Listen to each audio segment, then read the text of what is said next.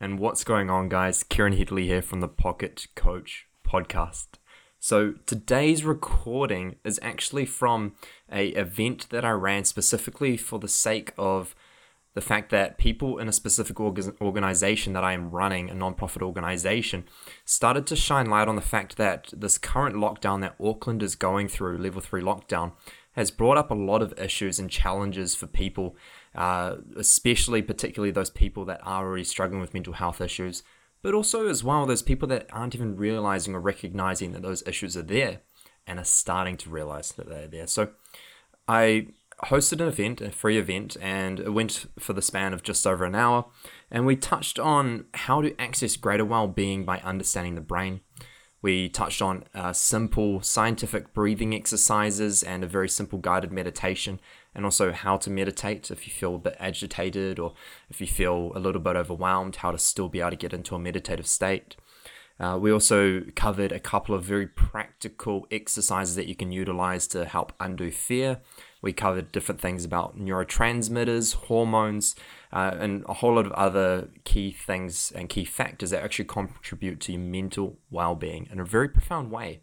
So this is, of course, a very simplified version of everything that I normally cover with clients. This is sort of very surface level stuff. However, it is still very key stuff that many people don't even realize. So very interesting stuff all on that. And I sort of bundled it into a simple 1 hour episode for you guys. And before we start, I should also mention that at about 26 minutes is when the breathing exercise and the meditation conclude. So if you're not in a place to do the breathing exercise or the meditation, definitely come back at some stage to do that. However, I recommend skipping to 26 minutes roughly for the podcast to truly begin into the details of the practices and tools that will help you. Much love.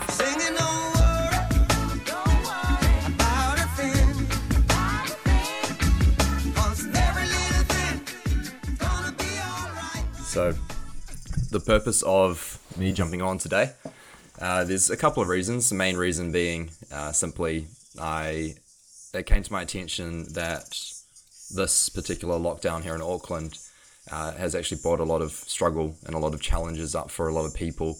Of course, many repeat challenges and struggles from past lockdowns, as well as various new challenges that might have presented themselves as well. So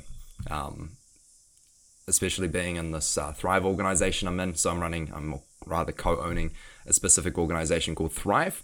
Okay, and now this Thrive organization is based around helping people that are struggling with mental health, and we create circles, we create spaces where people can be heard, where people can be seen in a very safe and organic place.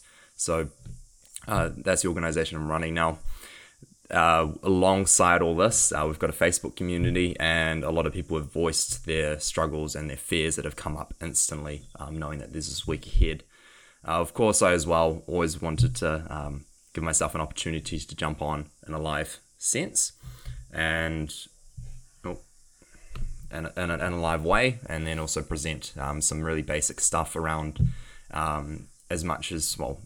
condense as much as I can into a small hour of mental health, why a lot of these issues are arising at the brain level, at the neurological level, and just give some practicality in terms of what people can do about this in a very simple sense. Of course, these aren't going to be complete solutions.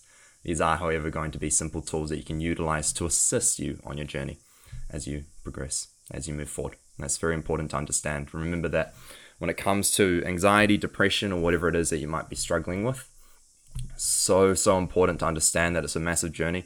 It's not just a simple tool, a simple pill, a simple whatever, right? It's a very complex thing, unfortunately, and it does take a wee while to move through this stuff.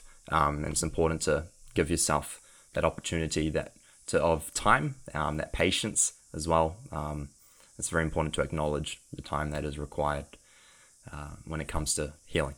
So here I am today. We're going to go through a few things. Okay, we're going to go through a very simple meditation, a simple couple of breathing exercises that you can utilize. I'm going to explain why these breathing exercises work. So it's not just about doing the breathing exercise itself and feeling the benefits, it's also understanding why it's happening. And this will really help you to integrate it as well. We're also going to talk about how to access well-being through understanding the brain. So I'm going to go over some very basic things that sort of occur in the brain when sort of sadness arises, fear arises, and then by understanding that, it also helps you to reverse engineer that, right? So that's what's quite important when it comes to being able to utilize this stuff in the future, because it's not just about being able to get to A to B. It's about understanding, okay, well, how did I get from A to B? Okay, now I can get to C, D, E on my own, right? So you can utilize this information for your own benefit going forward as well, not just on that particular tool. And now we're also going to cover as well two tools or two practices that you can utilize when it comes to fear arising in your life. Okay, because fear is going to really be the root cause of anxiety. As fear arises, anxiousness can be a natural phenomenon for many people.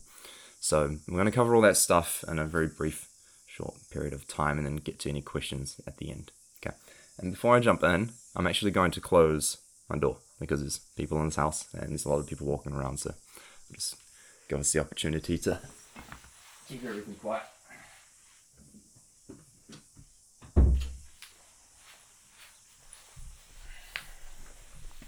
Alrighty. So if you all are in a place where you feel safe to close your eyes, I'd love to encourage you to take a moment to do just that, and to close your eyes. So we're going to go through a very simple and basic breathing technique. It doesn't require you to close your eyes, however, it does add to the benefit of the exercise. So this is just a simple calming breathing technique. That's usually the first thing that I introduce if I'm doing a workshop or if I'm working with someone. It's just a really simple tool. So you're going to follow my voice as we follow a specific tempo of breathing. It's just in through the nose and out through the mouth, but the tempo is going to add to the relaxation that occurs. So you're going to start by inhaling through the nostrils. Okay, inhaling through the nostrils as much as you can, filling the belly with air as much as you can all the way to the top. And when you reach the top of your breath, you're just going to hold for 5 seconds. 3, 4, 5, and then exhale through the mouth. Exhale through the mouth.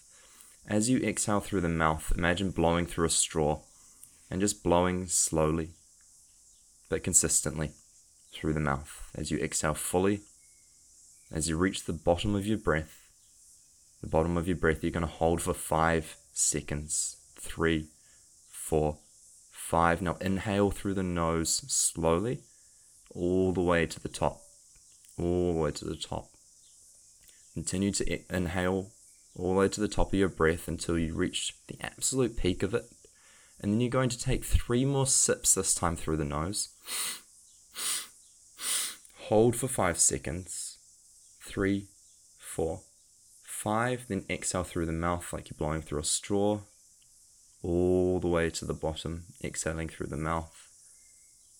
And once again, just repeating what we just did, as we reach the bottom of the breath, you're actually going to exhale 3 more times again. Just forcing all the rest of the air out. 4, 5. Now inhale through the nose, all the way to the top.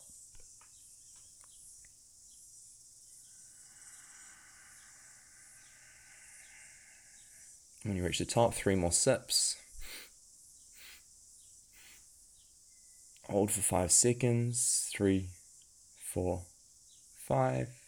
And exhale through the mouth.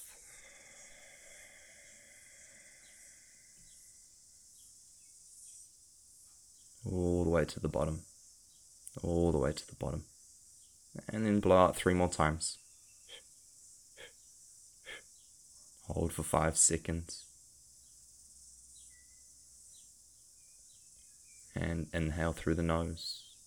Continue this process in your own time, in your own tempo. Don't feel ashamed or worried if you're not quite reaching the tempo or you're not able to hold your breath as long. That's completely normal, especially if it's your first time doing breath holds like this. Just continue this for 3 more rounds and allow yourself to feel your body relax as you Move into the exhale. And allow yourself to feel oxygenated, clear, alive as you breathe in on the inhale.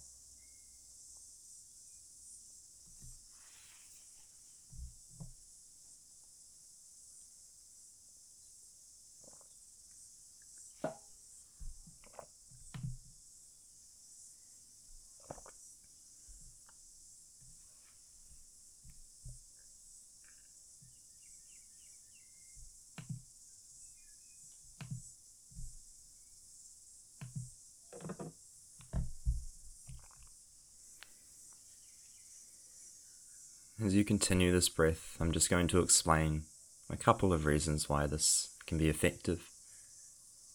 The reason why exhaling slowly through the mouth like that can be very effective, because when the exhale is either equivalent or longer to the inhale, we stimulate what's called the parasympathetic nervous system. Okay, so the rest and digest system, the system of safety, the system that says we're in a place of security. This enables us to feel more relaxed because we've got less stress hormone being pumped through the body. It enables us to feel a little more safe with our environment.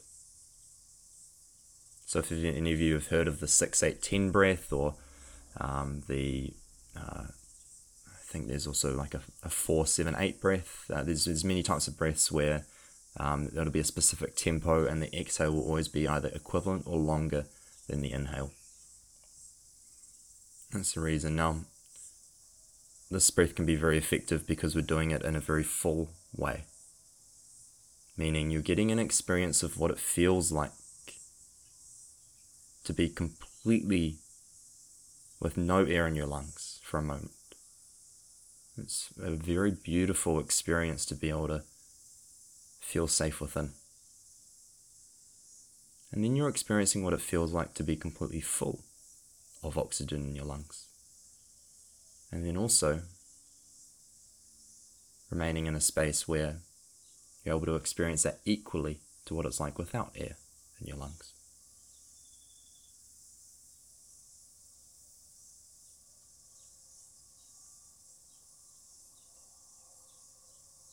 And notice the difference between the two sensations, and then treat them similarly, treat them equally.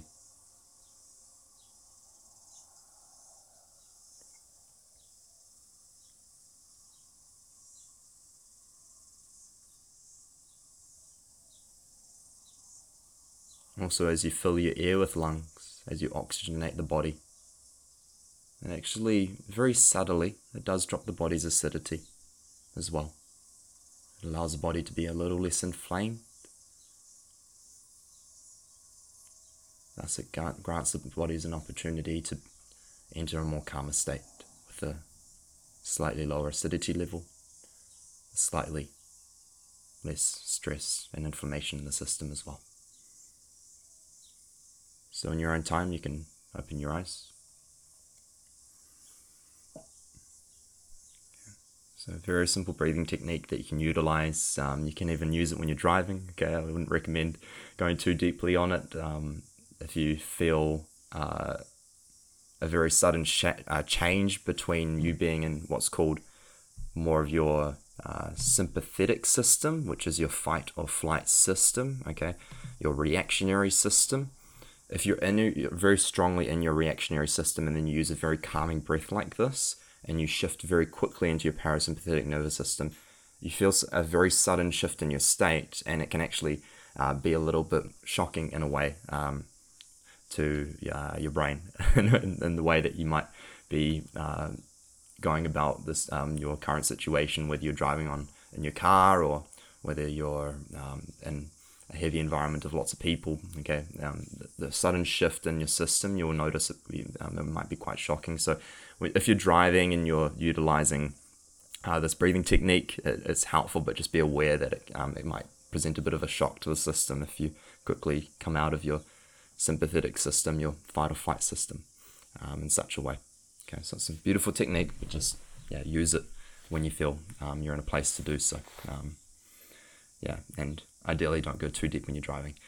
Now, I'll take you through a simple meditation exercise. The reason why I like to do a breathing exercise prior to a meditation for many people is because I hear a lot of people sharing about the fact that meditation isn't for them, about the fact that meditation is too difficult for them, they can't sit still, all these different reasons, right? Or their mind's in the way, all these different reasons, right? So, of course, we could go into many tangents on as to why meditation can be beneficial for everyone at the deeper level, and talk about all that, but that's a whole nother chat on its own, so we'll just leave that. Instead, what I will share with you is a couple of ways that you can enable to enter a more easeful meditative state when the mind might be agitated, or when you feel you can't sit still, or when you feel you're all over the place, or when you're getting an itch on your nose all the time and you can't stop it, right? All these different reasons can prevent people from meditating. So that's why we're going to go into a very simple meditation that will enable you to be able to calm yourself more easily. So the first thing is, of course, some sort of breathing technique. I'll introduce a second breathing technique after the meditation. I just like to go on the meditation based off what the breathing exercise has given you, which is a sense of calmness. So in your own time, if you feel comfortable, I'd love you to close down your eyes once again.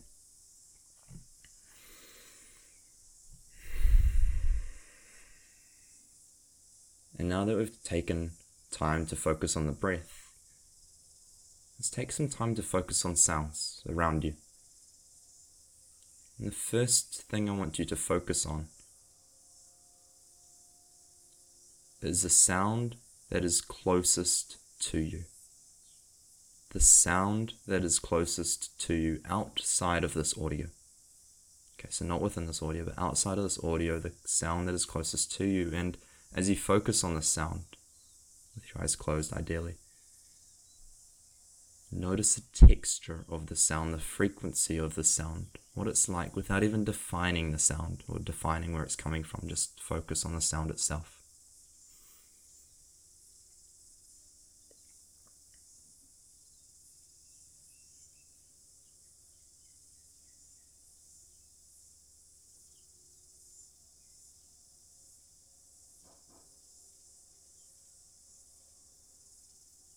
You might notice thoughts come into play, that's normal.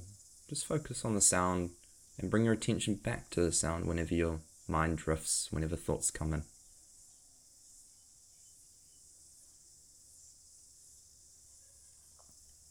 And now see if you can focus on the sound that's furthest away from you.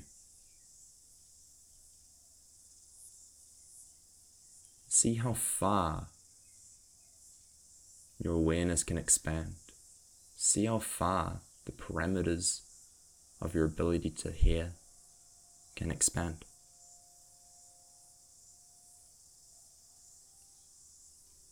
And as you focus on the sound that's furthest away, again notice the texture and the frequency of the sound.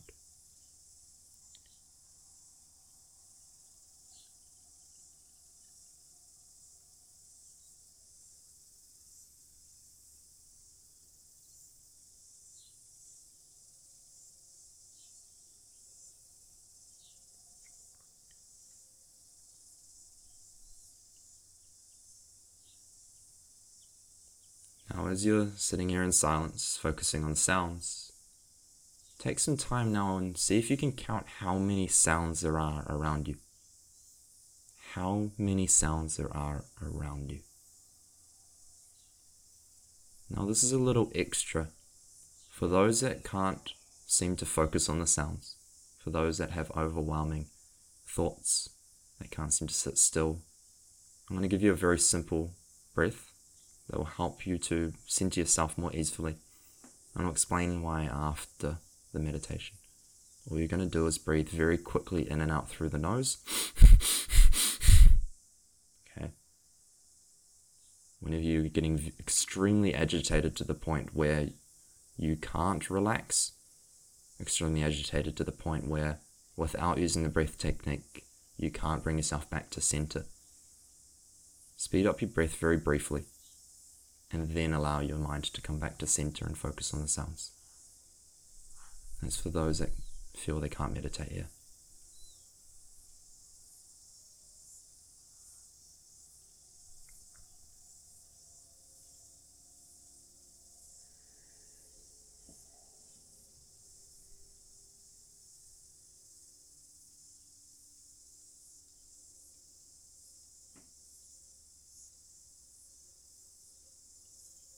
And then once you've counted all the different sounds around you, I want to invite you to bring your attention inward. We're going to do something called progressive muscle relaxation. It's very straightforward. You're going to focus on the muscles in your feet. The muscles in your feet, just your feet below the ankle. And I want you to tense those muscles as tightly as you can. As tightly as you can, squeezing them, tensing them. Tense, tense, and then relax. And then the muscles in your calves, below the knee, above the ankle. You're going to tense as tightly as you can. Tense, tense, tense, and relax. Now the muscles in the thighs, above the knee, below the hip. You're going to tense those muscles as tightly as you can. Tense, tense, tense, and relax. Now the muscles in your glutes and your stomach, as tightly as you can. Tense, tense, tense, and relax. Now the muscles in your shoulders, chest, and back. You're going to tense those muscles very tightly. Tense, tense, tense, and relax. And the muscles in your arms, your forearms, even making a fist with your hands as you do this. Tense, tense, tense, and relax. Muscles in your neck. Tense your neck, tense, tense, and relax. And finally, the muscles in the back of your head and your face, even making a face as you're doing this. Tense, tense, tense, and relax.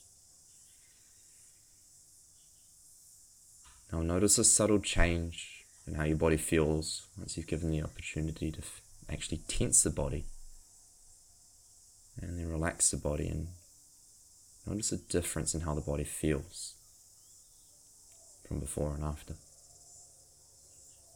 There'll be a subtle, greater sense of lightness, a subtle, greater sense of relaxation.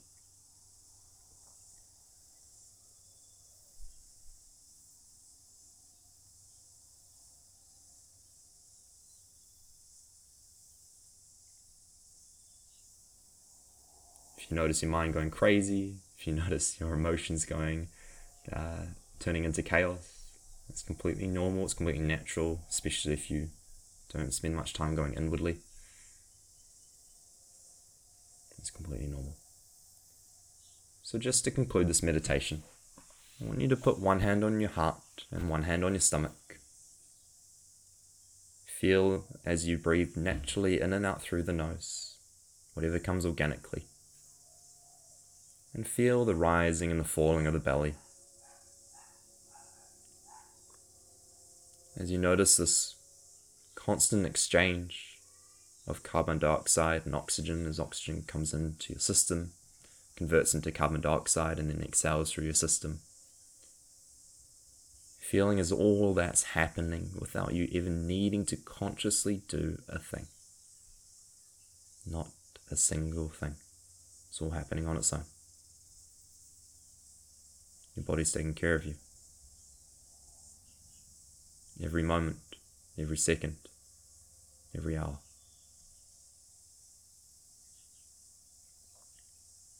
And then notice the subtle pulsing of your heartbeat. It squeezes with the same tension you'd squeeze a tennis ball, yet it pumps blood through an insane network of veins. The vascular unit is so complex. It's constantly sending blood, oxygen, nutrients to every corner of your body.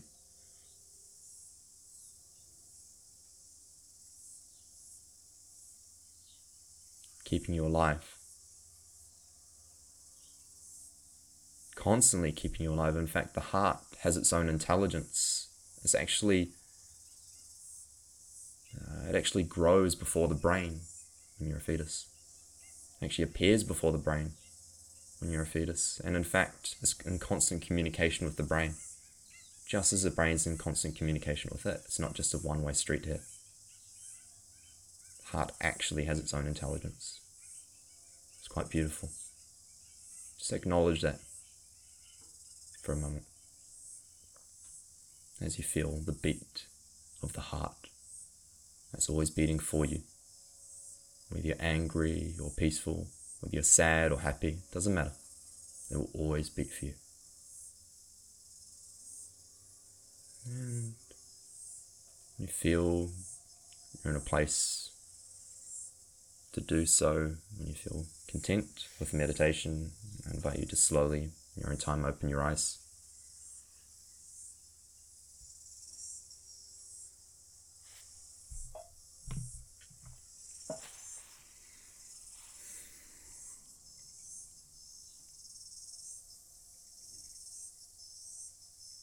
So recognizing the beauty of the body, recognizing the beauty of what's within us already, it's a fantastic method to find a sense of contentment, gratitude, enoughness. Now, this releases a chemical in our system called serotonin. Okay, so serotonin is it's a neurotransmitter, meaning it's produced in the brain, and it's a hormone, meaning it's produced in the body. Right. Now, this beautiful chemical serotonin is the chemical of enoughness, of I have enough in this moment, of I am enough in this moment. It's essentially the chemical of security and safety as well. Okay, so when we feel we have enough, when we feel we are enough, we feel safe and secure. Now, when there's enough of this chemical, we feel less anxious, less fearful. Okay, we feel more okay with where we are, which is profound. And that's why during a panic attack, actually, when there's high amounts of cortisol and norepinephrine being produced, all this stress hormone being produced, okay, serotonin also goes up as well as a result of this, because it's trying to balance everything out. Your body naturally does this on its own. And it's like, oh, don't freak out that much, right? Come back a little bit. So it produces all the serotonin, and it helps to eventually calm you down. If that didn't happen, you wouldn't calm down. You'd still be in that panic attack, right? So it's the serotonin that enables the body to start to, bring the cortisol down, bring the norepinephrine down, right? And you can start to slowly calm down, okay? Now, if you can access the serotonin consciously, then you can start to enter a calmer state before you start to enter the agitated, anxious, fearful state, right? You can start to access that before, as long as you do this consistently. Now, of course, that doesn't mean these things aren't going to happen. It does, however, they'll be likely less frequent, and likely you'll be more in control of them, okay? And you'll ideally be able to access that calmer state sooner, right? So it's ideal to be able to create some form of progression in some form of way, even if it's very subtle, by being consistent with these sort of practices like meditation, like breathing exercises. And when people are in high, agitated, anxious states, right, sometimes these breathing exercises and these meditations aren't very accessible, and that's completely normal and okay. So I'm going to give you a second breathing technique, okay? Technically it's the third breathing technique, because I gave a second one during the meditation. And the breathing technique I gave during the meditation, which is a fast inhale and exhale, right? Okay? That is specifically for people that need to quickly calm, right? And what this is doing is it's quickly actually boosting adrenaline in the body. And now that might sound counteractive, because, wait, I'm getting very, very stressed. Why would I want more adrenaline in the body? That's actually going to enable, right, adrenaline in the body, so epinephrine in the body, actually enables a sense of empowerment. Okay, I feel more in control. So, believe it or not, it actually helps counteract that state a little bit more. It might be very subtle, it might be not at all. But it's worth having that tool just in case, as it may or may not work, for sure. But it's definitely a tool that enables to boost that adrenaline very quickly in the system by getting a large amount of oxygen in the body very quickly, like that. Okay. The reason why we did what's called progressive muscle relaxation, which is where you're tensing each part of the body, or you can do it all at once. I find it personally more effective doing it each individual part, but it's up to you, whatever feels right, is because every time you go for a sense of relax after the tensing, your body naturally goes to a state of dropping its cortisol. It's one of the stress hormones in the body. It's the sort of elongated, prolonged stress hormone that we have in our system, cortisol. Okay, so it actually helps drop it subtly, only by about 10% over the exercise, but it does drop it, and this enables a greater sense of calm as well. Okay, so these are the reasons why we do these things. Now, the third or second proper breathing technique, which is a calming breathing technique, is actually very simple. It's just a double inhale through the nose and a longer exhale through the mouth. That's it. Very simple. And you're going to do this 3 to 6 times. Now, this isn't a breathing technique I came up with. This isn't a breathing technique I just randomly, just did one day. It's actually a breathing technique I learned from a doctor by the name of Dr. Andrew Huberman. He's a neurobiologist focusing on stress and vision in his lab. And he also looks at respiration as well. Now, what he found and what he noticed is we actually already utilize this breath. We already utilize this breath, which I'm going to explain in a second. But before we do, we're just going to do that breathing technique for 3 rounds together, and just going to see if you can feel a subtle shift in anything. So 2 inhales through the nose, exhale longer, like a sigh. Now 2 more of those.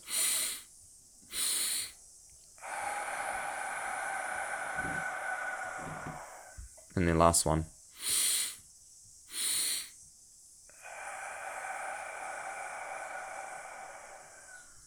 And then close your eyes, or look at an object or something that's far away from you. See if you notice any shifts. If you don't, that's completely great, actually, because it means you're already in a calmer state, probably from the meditation or the other breathing exercises. That's calm enough for this breathing exercise not to be very effective. But what you'll find is that if you are in an agitated state and you utilize this breathing technique, you'll find yourself calming very quickly. Very quickly, and here's why. Firstly, you actually already use this breath in many ways. One, when you yawn. Sometimes you might do the double inhale. When you're crying. Okay. Here's why. When you're doing the double inhale like that, when you do the normal inhale, you're actually going to, yes, you're going to exhale. When you follow with the exhale, you're going to exhale carbon dioxide, yes. But the carbon dioxide in the blood doesn't get dumped into the lungs for the exhale if you don't do the second inhale. So when you do the second inhale, you pause and you go, now the carbon dioxide from the blood gets dumped from the bloodstream into the lungs, meaning that when you do the longer exhale is going to be able to dump even more carbon dioxide out of the system. Now the ratio of oxygen to carbon dioxide is improved, right? And with this improved ratio, okay, you're going to feel more calmer. There's going to be less inflammation being produced in the system, right? And you're more likely going to be more present because of that calmer state as well. So double inhale and a slow, longer mouth exhale. Okay, very simple.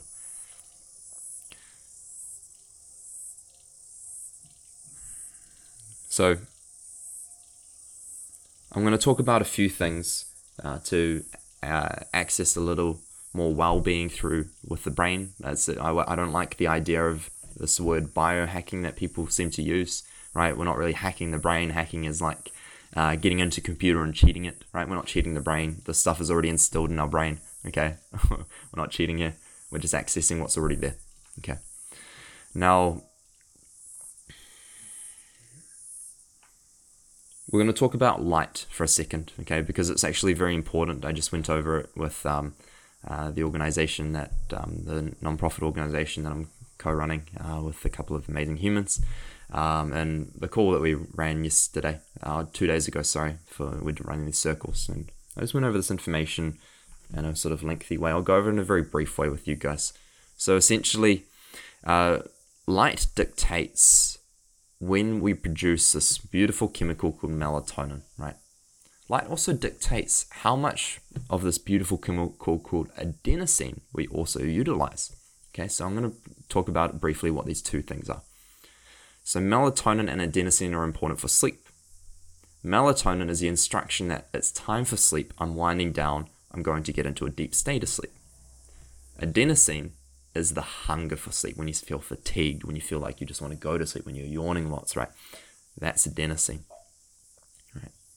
Now, if you're not receiving enough adenosine, you're not going to feel very tired, and that's where caffeine comes in.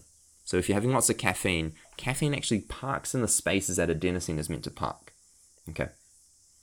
And that prevents all the free radicals of adenosine actually parking in those spaces, which means that you're not going to get that hunger for sleep, right? So if you have enough caffeine, that can happen. Now, of course, if you're resistant and tolerant to caffeine, it means that these caffeine chemicals aren't exactly going to be parking in the places for very long, or they're not going to park in many places, in many spaces, okay? Because the adenosine receptors are so strongly craving that adenosine because you're much more tolerant to the caffeine. So it's basically only wanting the adenosine to come in. But if you're not very tolerant, okay, the caffeine is going to, with no problem at all, park in those adenosine spaces. So stimulants of any form that have some sort of caffeine or some sort of a wakefulness is going to shift your hunger for sleep, okay, which isn't going to be profound for being able to get a great deep sleep. Now, this is a reason why great deep sleep is very important. One, because of course, in a rested state, your body is going to be more alive. Naturally, it's going to be more alive, right? When you're more sleepy, you're naturally more depressive. And this isn't just depression itself. This is actually your actual system itself is depressive, more depressive than it was. Depressive meaning it's more slow, it's sluggish, right? It's not producing as many of these happy chemicals or forward momentum chemicals, right? So dopamine is basically the chemical of, yes, reward, but also forward momentum. Because dopamine is a precursor to a stress hormone, so meaning it creates a stress hormone called norepinephrine. Okay, so without this like sort of ability to produce this forward momentum hormone or chemical, or this feeling of reward chemical, we also struggle to produce a stress hormone that allows us to focus in the day. It allows us to stay consistent in the day. I wouldn't be able to talk to you guys right now if I had no norepinephrine in my brain. Okay, it's adrenaline in the brain. If I didn't have any of that, I couldn't focus on what I'm saying. I'll say 2 words and I'll be off with the theories, right? So if you find yourself doing that, it's very likely that you don't have enough dopamine and norepinephrine in the system at the moment. That can be for many reasons, but actually the most common reason is not enough sleep, or not enough quality sleep. So you might even get 8 hours. But if you're getting 5 hours of quality sleep compared to 8 hours of broken sleep, you're actually getting more benefit hormonally and chemically from the 5 hours of good sleep. So it's not the length of sleep as much as the quality of the depth of sleep. That's important, okay, even though the length of sleep is still important. Right. So with this in mind, the length of sleep and the quality of sleep being so important for restoring and rejuvenating our dopamine stores and our norepinephrine stores, because if we don't have that quality sleep, this doesn't rejuvenate, therefore we can't focus, we can't feel like we're moving forward, we don't feel motivated, we want to be lazy, right? This stuff, these habits, these build depression. These build, yes, maybe not clinical depression, but it does build depression in the system. It does build anxiousness in the system as well. Like, I just don't feel capable of that because I'm not motivated. I don't want to do that, right? That's a lack of dopamine. That's a lack of norepinephrine, right? So sleep is a very key thing here for us to feel motivated, on the right path, focused, etc., right? Now, this is what we do to continue to profoundly get and improve our sleep, is to focus on the profoundness of light. When you go outside and get a whole lot of bright light in your morning, ideally, hopefully you do this already. If you don't, I highly encourage you, just first thing in the morning when you do wake, is to actually get outside and look towards where the sun is rising or when the sun is risen. And this is why. Okay, and I don't mean just to sear your irises, not to burn your irises. You can actually do that, so please don't do that. But for a minimum of 2 minutes, okay, this is actually going to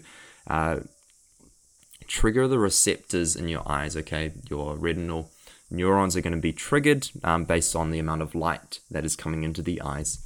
Now, these neurons are in contact with what's called the optic nerve in the eye. Okay, so the optic nerve is basically the nerve that is connected to all these sort of neurons in your eyes, okay, that's sort of receiving all this light from outside. Now this nerve itself is connected as well to, it's a very long name, so you don't need to remember it. It's called the suprachiasmatic nucleus, okay? Again, like you don't need to remember this, it's a crazy name. Now the suprachiasmatic nucleus is what we can call the body clock, or it's in charge of your circadian rhythm, Okay, your circadian rhythm, for those that know that name, great.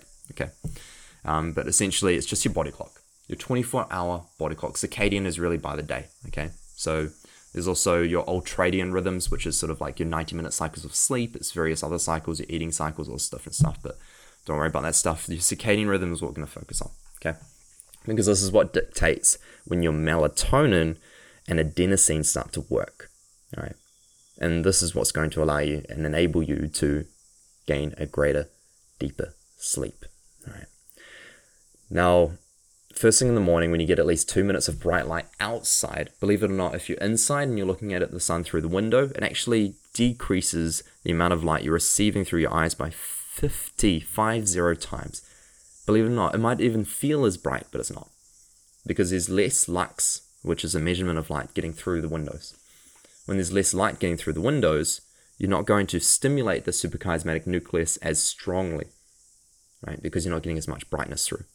And this is why this is important, because back in primitive times, we didn't have clocks, we didn't have watches, right? We didn't have time by the measurement. All we had was the sun. All animals, even snakes, okay? They have a freaking hole in the top of their head that receives light and tells them, oh, it's daytime, right? Even owls use light, right? To indicate, oh, it's time for sleep because it's daytime.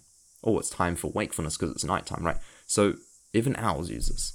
All animals that do have some capability of receiving light will be able to utilize this. And of course, I'm sure that I'm not sure about other animals, right? I don't know much about this stuff on that side. I'm sure other animals do have their own system of figuring things out in terms of when to produce certain chemicals in the body and that sort of thing. But I'm very well aware of the light side of things. Now, when you do get that 2 minutes of sun first thing in the morning, bright light, okay, again, overhead light, very minimal lux, even though it feels as bright as the sun, it's not, trust me, okay, get outside, look towards the sun. You actually tell your system in 12 to 14 hours time, it's time to produce melatonin, okay, so in 12 to 14 hours time, it's time to produce melatonin, and therefore that's going to be the time that I'm going to wind down for sleep, and I'm going to be able to get into a deeper sleep. Now, if you're not getting bright light early in the morning and it's much later in the day and you get bright light, it means that melatonin is less likely to produce in the quantity that we want it to do before sleep, which means that it's going to be harder to get to sleep, it's going to be harder to get into a deep state of sleep, and it's more likely to be broken, a lighter sleep, all that sort of stuff, right? So when you see light first thing in the morning, also the second point of time when you can utilize this light is in the evening as sun sets. In the last 1 to 2 hours of sun that there is in the sky, there's going to be sort of like more of a blue yellowy contrast in the sky than there is when there's during the day. This contrast itself, we actually, again, it sends a signal to the brain when we see this light that, oh, okay, this is now the time when we're going to start to actually trigger the wind down very soon, because we can notice that the sun is setting. It's the end of the day. It's again sending that signal to the suprachiasmatic nucleus, right? That it's time now to start to wind down. It's time now for the end of the day. So utilizing the sun in this sort of way is actually really profound. It's very primitive. It's very deeply ingrained into our neurology that this stuff really, really is important. So if you're constantly in the evenings now, you can get the sun or some of the sun set in some way, whether you just sort of looking at over the trees or over the buildings, fantastic. You can enlighten. Just get outside for that too. Now, bright light late in the evenings. Of course it's going to be impactful. Well, I've just explained to you, right, how light during the day is so impactful to your system. Now you're actually more receptive to light late in the evening and more sensitive to light late in the evening, which is why that if you're inside and you've got bright overhead lights indoors as you're inside after sunset, that's also going to delay the onset of melatonin. It's going to delay how much, it's going to delay the amount of, the quantity of melatonin that we want in the system and the brain to say it's time for deep sleep. So no bright lights overhead. Ideally, use a lamp light or a candle light, or even just really low dim lights when it's overhead. Just try not to utilize too much bright light in the evenings as well. Of course, screens, that's another thing. Of course, you want that light to be as low as possible. If you have blue blockers, fantastic. Do not use those in the day, please. Okay, that's not going to be very helpful in the day. Actually, it can be inhibitory during the day. That's actually not beneficial. But late in the evening, they can be helpful if you've got these blue blockers or these glasses that people wear that basically blocks up blue light, for those that don't know. So You can utilize those, which is great, but I do recommend, just ideally dimming your screens, utilizing night mode. Okay, many screens have the opportunity to use night mode, so orange light, or blue blockers if you've got them, fantastic, right? But try to minimize screen time, of course, especially in the last 30 minutes to an hour before sleep, ideally. Okay, now that's on sleep, okay? And of course, with all of this, once you've got everything aligned and you're doing this for a minimum of 3 days, everything does start to balance out. You start to feel more energy, you start to feel more rested as well after your sleep, you start to feel more clear-headed, and of course you start to feel more focused because you've got more dopamine and norepinephrine in your system, right? So all the stuff is, very important on that side. Now, I'm going to give you a couple of very simple techniques that is also going to help you to find a greater sense of calmness, okay, and relaxation throughout your day. And you can just use these constantly throughout the day. Okay, the first is actually based on sight. Now, we've already talked about sight a little bit with the light, and this is just simply utilizing distance as much as possible with sight. So all I want you to do just for a moment is take a moment and stare at something that is very, very far away. Okay, very, very far away. It can be anything. It can be the sky, clouds, it can be a tree, it can be the horizon, it can be anything. And then as you pay attention to the sensations in your body, if you look back to your screen, you may or may not notice this. If you're very in tune with your body, you will, more likely. If you're not, and that's okay, right? Then you might not. But what actually happens is there's a sensation shift in your body when you go from looking at something very close to looking at something that's very far away. There's a subtle shift in sensation. And this is what it is, and this is why. When you're in close proximity with things, okay, and you're actually really focused on something, right, you narrow your field of vision. You become very focused. When you're focusing on something very far away, you enter a state of what's called panoramic vision. Panoramic vision. So panoramic vision is a vision state where you start to see things in a larger picture. You're less focused on one particular focal point, right? You're sort of more widespread in terms of your vision of what you can see. Now you can actually access this if you're in close proximity and you don't have any windows. If you look at the screen now, I want you to enter panoramic state without even looking at something far away. This is how you're going to do it. You're just going to start to notice, okay, the body below you, the roof above you, the walls next to you, without changing your vision, without actually changing your focal point. You can start to expand your vision outward. And then you can bring it back inwardly and then focus on something that's very narrow, right? And then you can expand it again and you can bring it back in and focus on something very narrow. So you can constantly manipulate your vision like that. It's pretty fantastic. We can do that consciously, right? Pretty beautiful. We're very, very in control of our system. Now, this is what it does. When we're very focused on something, we produce more norepinephrine, that focus chemical in our system, right?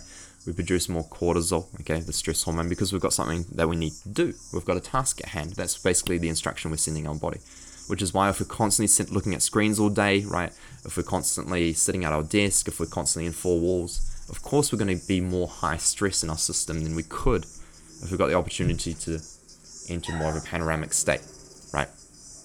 So if you're an office worker or if you're indoors most of the day, I'd highly encourage to either at least look out the window every 30 minutes, right? Or if you don't have windows, then just expand your vision. Now you already know how to do that. And what this does is it sends a signal to your system, I'm safe, I'm actually okay, I don't have anything in my close proximity to me that could harm me, right? So if you imagine primitive times, if someone is out in a big field and they've got nothing around them that they need to look at specifically, of course they're going to feel safe. But if all of a sudden a tiger jumps in and is just on the horizon and they're really focused on that tiger, of course they're going to feel more stressed because they're really deeply focused on something. So that's why this whole stress chemical comes into play when we're very focused on something. It's because, that's something that's important to do, to look at. It could potentially be a threat. So that's when we're very, very, very focused on something. But when we expand our vision, it puts us in that parameter that we're actually in a safe space. So therefore our system can calm. Okay. So getting panoramic vision very frequently throughout the day is very important as well. Okay. Now, another simple technique that you can utilize, and we'll get onto the fear thing. I'm realizing quickly that I'm running out of time. I've got 10 minutes left on this, but I'm going to try condense as much as I can here. So the other thing as well is that you can utilize is turning into your sensory organs, okay? So your sensory organs are always present, always working as well, okay? Without even realizing every single sensory organ in your body, right? So taste, sight, smell, sound, right? And sight? I can't remember which ones I said. But you know the 5 sensory organs. Essentially, these are always operating, right? You're always taking in smells without even recognizing the smells. Unless there's something very strong, like, oh, I smell cookies, right? So when something's very strong, of course you're going to notice it because it triggers certain neurons in your brain. It's like, oh, there's something important, right? But otherwise, those neurons won't get triggered, and it's always taking in smell without you recognizing, which is why when you reflect on a situation, you might think, oh, yeah, I remember I smelled that thing, but maybe in the moment you didn't smell it.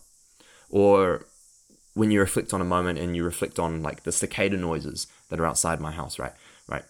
I might have not even been conscious of those cicada noises in the moment, but when I reflect on them, I'm like, oh yeah, I remember there were cicada noises when I was in that situation back then, or whatever. So you might notice those subtle things like that every now and again, or you might have like this experience of, oh, I think I've tasted that before, but you don't remember, because you don't remember consciously the time that you tasted, but you had that taste in your mouth, maybe a year back or 2 years back, unconsciously, and you didn't even know it was there.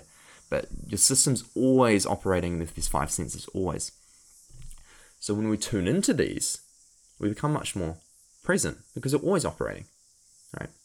And it's interesting, this actually moves into touch. Thank you. Someone on Instagram just said touch. Yeah, that was the piece I missed.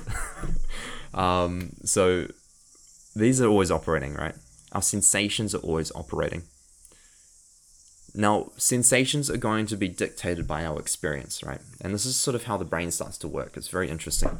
I'm going to explain this. Okay, so first of all, for anything to happen, whether it's fear, whether it's anxiety, whether it's happiness, whether it's an action we take to respond or react, okay? All this happens literally in a split second in the brain and body without us even realizing. There's an experience that happens, okay? Let's just say there's an itch on your foot, okay? Now, if I get you to focus on the sensation at the sole of your feet, you're going to notice sensation at the sole of your feet straight away. That sensation was always occurring. It's not because I just said sensation on the sole of your feet, but boom, like the sensation wakes up. No, that's always occurring. Always, even in your sleep. But when I say sensation on the sole of your feet, you focus on the sole of your feet. That's perception. So there's experience, okay, which is something occurs in terms of the chemical reaction that's on your feet. Or maybe you touch something with the sole of your feet that feels a bit weird, right? That's the experience, right? The sensation is the feeling itself that occurs. The perception is you focusing on that. Now, based on those three things that occur, experience, sensation, perception, a thought is triggered. So it sends a signal to our brain, and the first thought that comes to mind is going to be the reactionary thought, right? The thought that is programmed into our brain already. So that thought might be, oh, there's an itch. Oh, there's something weird on my foot, right? That's the first thought that occurs. Now, based on that thought, a chemical reaction we call a feeling occurs. So that's the feeling that we get in our body. That's different from sensation. Sensation's not feeling. Sensation's that sort of chemical reaction that's occurring. The feeling that we get is the emotion that occurs. So that emotion might be an emotion of frustration, an emotion of irritation, an emotion of anger, or it could be anything, right? I hope that you don't get angry because you got an itch on your foot, but whatever that feeling is, that's going to propel you forward. Okay, and that means you're going to take action. If it's irritation, you're going to be like, oh, that's itchy, right? You're going to itch your foot, right? You act based on the feeling that you get. It's not act and then you feel. It's the feeling that you get. You don't even recognize it a lot of the time, but you're acting based on the feeling you get. Okay. Now, this is all programmed into your system based on childhood experiences, based on actually hereditary reasons. Yes, this is actually a genuine thing. It can be based on experiences that you've had recently in your life. It can be based on many things, right? Now, with all this occurring, understanding that this all happens in a split second, it can be very hard to actually consciously respond to situations we used to react in, right? But if we learn to be more present in our body, if we learn to be more conscious in the moment, we can actually break this pattern because we're human beings. We have the opportunity to change the way we be, okay? That's what we're called, human beings, right? It means that we are now in a place where when a sensation occurs, that thought comes into mind, we get that feeling, we can choose to respond to the feeling differently than we have in the past by simply being able to learn to be with the feeling for a moment, to not react straight away, to not act based on my emotions. I can take a moment to pause. I can do that breathing technique that I just went over with you. I can take a moment to close my eyes and feel the emotion fully. And what this actually does is, as I sit with the emotion, I'm actually getting into the technique that you can utilize for fear. So say it's a fear emotion that comes into play because an experience has happened outside of me, that, say, my partner broke up with me, okay? That's like a lot of fear, or my partner may or may not break up with me, right? A lot of fear comes into my system. So the experience happens, sensation, which is a sound that she might be saying, or the thing that I might be seeing, that's the sensation. The perception is me focusing on that, right? The thought occurs based on what I've focused on, which is, oh, my partner could break up with me, right? The feeling of fear gets produced in the body based on the chemical reaction the thought creates. Now, areas in my brain trigger. Okay, so this particular area in the brain called the amygdala, which is a fear region in the brain, gets triggered. It's like, oh, there's danger, there's threat, right? Okay, I'm awake, right? That's what the amygdala does. And when that's awake, when that's triggered, this amygdala basically sends us into a state called fight or flight. Okay, so if you remember me talking about the sympathetic and parasympathetic, don't worry about the names, system occurs. Okay, the sympathetic wakes up, the fight or flight system wakes up. And now we're in a state where we can only do one of three things: fight, freeze, or flight. Not very helpful if we want to solve a situation consciously. Okay, helpful if we've got a tiger in front of us and we need to run away. Helpful if we've got a meal in front of us and we need to hunt it, right? But not helpful for any other reason, right? So fight, freeze, or flight isn't going to help us to solve a situation consciously. It's only going to help us to actually react to situations based on situations that we've gone about before. And of course, if we're acting out of fear and we're actually acting out of emotion, it's likely that the previous situations we reacted to and the previous ways we've reacted haven't served us in a positive way. So it's probably not going to be beneficial to act straight away. What's going to be more beneficial is to come to a place where I sit there with the emotion. I sit there and I learn to calmly sit there with the emotion. And over time, interestingly, even though it's fear itself and it's the fear region of the brain that's active, as I sit with whatever emotion gets produced, a beautiful thing happens. Over time, that emotion eventually, over time, starts to not trigger this amygdala part of the brain as much, because the brain recognizes this emotion as safe. The reason why the amygdala gets triggered and the whole fight or flight system gets triggered is because the emotion doesn't feel safe. The emotion, I'm used to this emotion, right? Meaning that I'm going to be in danger. I'm used to this emotion, meaning that I'm going to be unsafe, and there's a threat in front of me.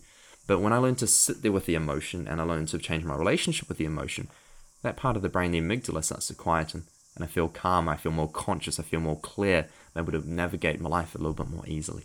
Okay, so that's a simple sort of technique that you can utilize, but you can just ideally utilize it consistently whenever things come up within you, noticing the feeling, take a few deep breaths, and be a little bit more present with the feeling. It's a fantastic method you can use. Now, the technique I was going to utilize for more presence is just this, with your sensory organs. Okay, I want you to, I know I'm going back and forth, I'm just racing through this. I'm going to encourage you to tune into your sensory organs, right? And tune into them in some sort of order. So, for example, you might tune into your sight. Okay, what are 3 things I see? You might tune into sound. What are 3 things I hear? Tune into smell, 3 things I smell. Taste, 3 things I taste. Touch, what are 3 things I can touch and get the texture of? Okay. Now, the reason why you do this is because, again, your sensory organs are always operating and they're always here in this moment. Now, your mind might drift to moments that represent the future, moments that represent the past. Yes, your mind might drift to that. But no matter what, your body is always here, right? Your mind technically is always here, but it's thinking in a variation of the future, in a variation of the past, right? But it's always here technically. But if we want to be really present, right, we tune into our sensory organs. Excuse the Instagram live. This is you guys are going to end soon.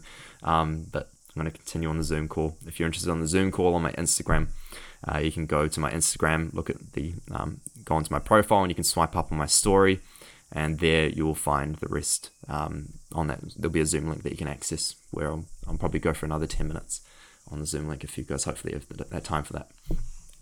So with the sensory organs, you can utilize that to access more presence and more sense of safety. Okay, because once you access a more present moment, you come away from the chaos that's in the mind, which is fantastic. Another great thing that you can do when you're accessing the sensory organs as well is focus on the things that you see on your right, the things that you hear on your right, and the things that you smell on your right. And then focus on the things that you see, hear, and smell on your left.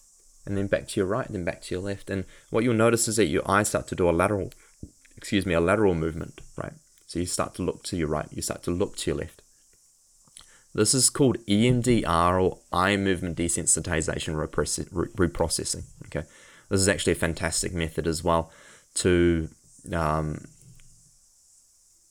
calm the system, because when we start to look from left to right, it sends a signal. I'm not sure exactly in the primitive reason, honestly. I'm not actually too sure, but it does send a signal to our brain stating that we're in a safe state, we're in a safe place, we can relax now, right? So EMDR is a method that is actually an actual therapy that is utilized by various psychologists and psychiatrists in many different ways. It's a great way to help people overcome trauma, believe it or not. I don't utilize this myself with clients, but it is a fantastic method to actually stimulate a deeper sense of presence and okayness in the moment that you're in by tuning into your sensory organs and utilizing EMDR, lateral movements in the eye. Okay. Now, the final tool for fear, because I know I bounce back and forth, we've already covered one. The second tool for fear is something that's called safety nets. Okay. So safety nets are fantastic. We actually apply them already unconsciously and subconsciously without even realizing that we're doing it. An example of this might be when I feel really stressed, I don't eat. When I feel really stressed, I eat chocolate, right? When I feel really stressed, I look at my phone. When I feel really stressed, I talk to that person. When I feel really stressed, I get into bed and curl up into a ball, right? Whatever that reaction is, that's your safety net. You're already applying unconsciously or subconsciously. I might drink alcohol, I might take drugs, I might smoke weed, I might vape, right? Whatever that is. That's your reaction to the situation, and that's your safety net that you've already applied unconsciously. If you apply safety nets consciously, on the other hand, this is really powerful and effective. And this is what you're going to do. Okay.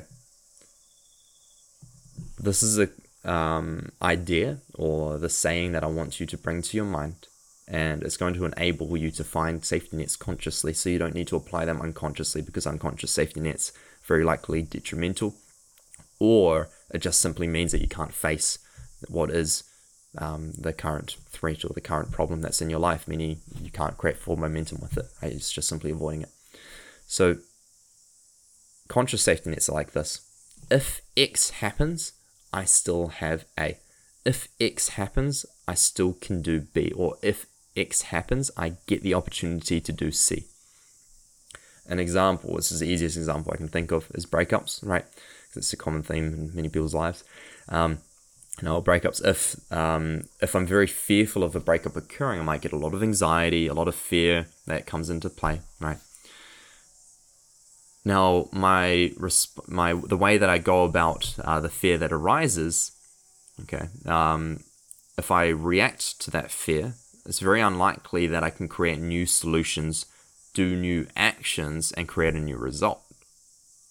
But if I respond to the fear, I can take new actions because I'm not in a fight, freeze, or flight state. I can create a new result because I'm taking new actions, right? So the way to do this is, and the way to navigate these situations more consciously and with more clarity, is by applying safety nets, okay? This is a great sort of way to start to initiate a calmer way to approach certain situations. And say someone was, I saw my partner and they were acting strange, and I had these thoughts, oh, she might break up with me, right? All this sort of stuff goes on in my head, and I get the feeling of fear that comes into play.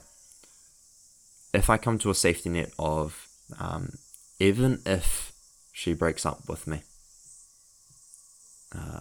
I now get the opportunity to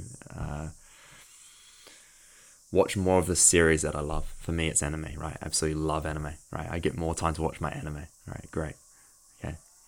Or if she breaks up with me, then I actually get more opportunity to work on this organization, on this business, on this project that I've always wanted to spend more time on. I actually get that, right? or if she breaks up with me, I actually get the opportunity to go dating again. That's just quite beautiful. I get to explore that side of life again. That's quite beautiful, right? By looking at different potential safety nets, that doesn't mean that you're actually going to love that person less. Doesn't mean you're not going to, be as compassionate to the person, be less compassionate to the person, or anything. It doesn't mean any of that. It just simply means you're applying safety nets in place in case the worst case scenario happens. You've got that cushion. Now, that isn't for the sake of having the cushion. It's actually for the sake of you feeling at ease because you've got the cushion.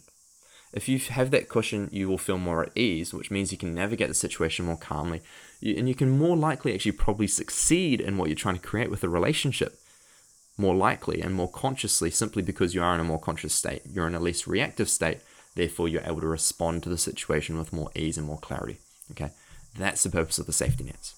So you can apply this to any situation, whether it's a monetary reason, financial reason, right? Whether it's a friendship, a romantic relationship, a conversation you're about to have, okay, a business meeting, anything. Okay, so that's what safety nets are for. Whew, I think that's everything. So I know I just mumbled and jumbled a whole lot of different stuff. There was a whole lot of stuff there, but I'm glad that Instagram Live is still operating. I never realized it went over an hour, so that's great. But essentially, in conclusion, all right, we'll go in questions in a second, but I'm just going to conclude. My name's Kieran Headley. I'm an anxiety and mental health coach. If you are looking for any assistance, I first of all have a non-profit called Thrive.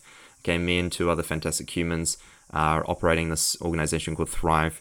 And basically it's located here in Auckland. If you're in Auckland, you can get access to free sharing circles, which is beautiful, right? And everyone loves a solid sharing space. And it's not like AA meetings. It's actually more alongside an experience of being able to share what's deeply occurring within yourself, and be heard, be acknowledged without needing someone to give you feedback, without being in a space where someone is going to tell you what to do. It's just simply a place to be heard. That's very beautiful. But it's also a community that's online as well, where there's constant support there as well. It's called Thrive. And if you're interested, you can search Thrive Organization. Organization, for if there's any Americans on here, organization is with an S, not a Z. Okay, so substitute the Z for an S, and you'll find Thrive Organization there, so that you can access a free community. Now, that's the first thing I wanted to share.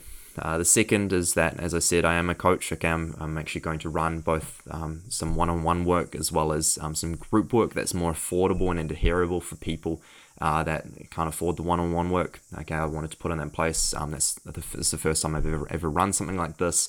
It's the cheapest thing I've ever run, actually, to be honest. But it's basically to make things more adherable and accessible for people that are in a financial struggle, especially because it's COVID situation, right? It means that over a prolonged period of time, we work at anxiety and depression at a deeper level. Okay, so that's also something else. If you're interested in that, you can contact me. If you're interested in that, you can also find my website, www.healingwithkez, Kez is K-E-Z, healingwithkez.com. Right.